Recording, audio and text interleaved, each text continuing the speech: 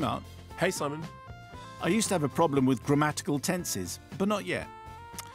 Bit of a puzzler next. You know the highway code? Yes. And it changed this week. Did you know that? I did. A hierarchy of road users has been introduced. Personally, I don't think the changes go far enough. I heard that by law, you have to turn on your headlights when it's raining in Sweden. The only problem with that is, how am I supposed to know when it's raining in Sweden? I mean, I can't keep checking the weather. That would be dangerous.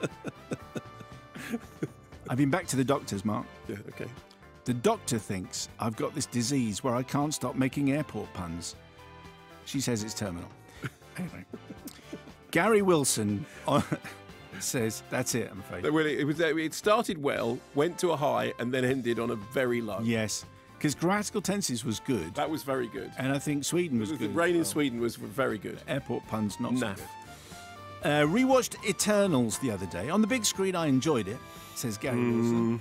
It looked fresh and had some interesting ideas away from the normal Marvel stories. On the rewatch, I thought it was flat, the acting stilted to be polite, and the plot nonsensical. Therefore, Encanto. It does sound, Gary, as though you weren't really paying attention first time round. Claire Jones says, Encanto, love the talk about Bruno's song, but still can't believe it made #1 in the UK charts. First Disney song ever, apparently. Wow. And Wabi Sabi says, Wayne's World for the following reasons. 1, party time. 2, excellent. 3, guitar.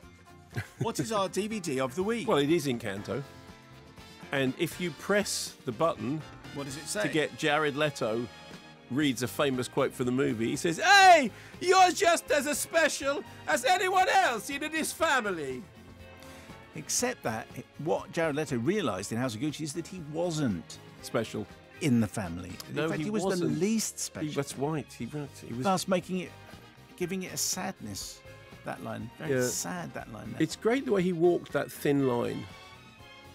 Because it's, I mean, a little push, a little teensy little shove in his performance, and it could have gone into pantomime. It could have done. It could have done. Imagine the but consequences. he just rode that knife edge, rode it back. Knife edge. That's a good name for a book. Anyway.